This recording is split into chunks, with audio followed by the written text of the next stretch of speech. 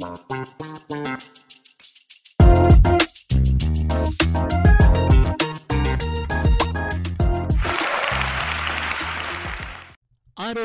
మహాభాగ్యం, అందులో కొంత మనందరికీ ఉండాలి. అలా ఉండాలంటే డాక్టర్ పోడ్కాస్ట్ వినాలి. అందరికీ నమస్కారం. ఎపిసోడ్ లేట్ చేశానుగా, ఈ డాక్టర్లు ఇంతే, అస్సలు టైంకి రారంటారా? అంతే కదా మరి.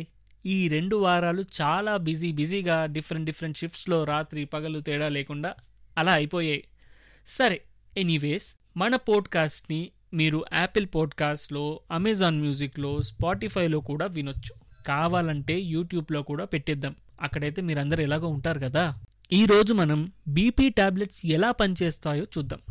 వినడానికి మనకెందుకు అని మీకు అనిపించవచ్చు, బట్ జస్ట్ ఇమాజిన్, ఒక చిన్న గోలి బఠానీ సైజులోది, దాన్ని మింగితే మన బాడీలో ఏదేదో అయిపోయి మనకు కావలసినట్టు మన బీపీని తగ్గించేస్తుందా? ఒక్కసారి ఊహించుకోండి. వినడానికే విచిత్రంగా ఉంది కదా. మన శరీరంలో ఒక్కో భాగాన్ని దేవుడు ఎంతో పర్ఫెక్ట్గా డిజైన్ చేశాడు అనుకుందాం.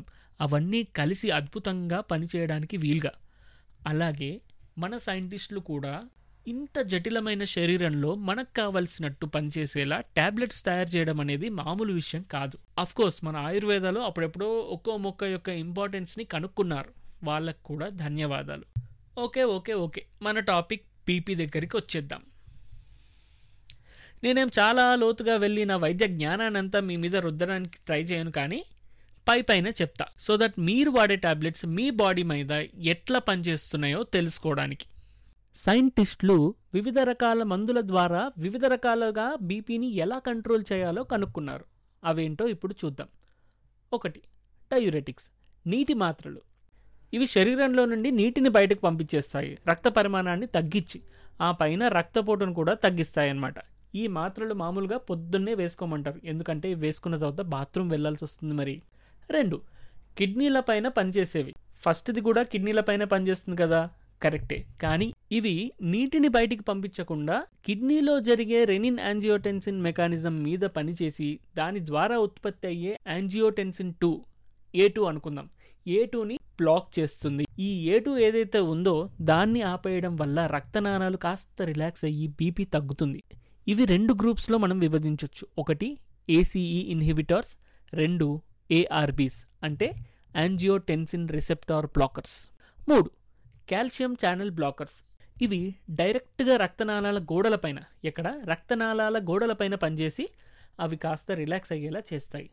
మనం మళ్ళీ మన పైపు ఉదాహరణకు వచ్చేస్తే, పైపులో నీళ్లు వెళ్ళేటప్పుడు దాన్ని ఒత్తి పట్టుకుంటే జట్టులాగా వస్తుంది కదా, అప్పుడు ఈ గోలి వేసుకుంటే ఆ ఒత్తే ఫింగర్ని తీసేస్తుంది, సో దట్ వాటర్ మళ్ళీ మెల్లగా వెళ్ళేటట్టు అనమాట, ఒత్తిడి తగ్గిపోయి. 4 బీటా బ్లాకర్స్. పేరు భలే ఉంది కదా.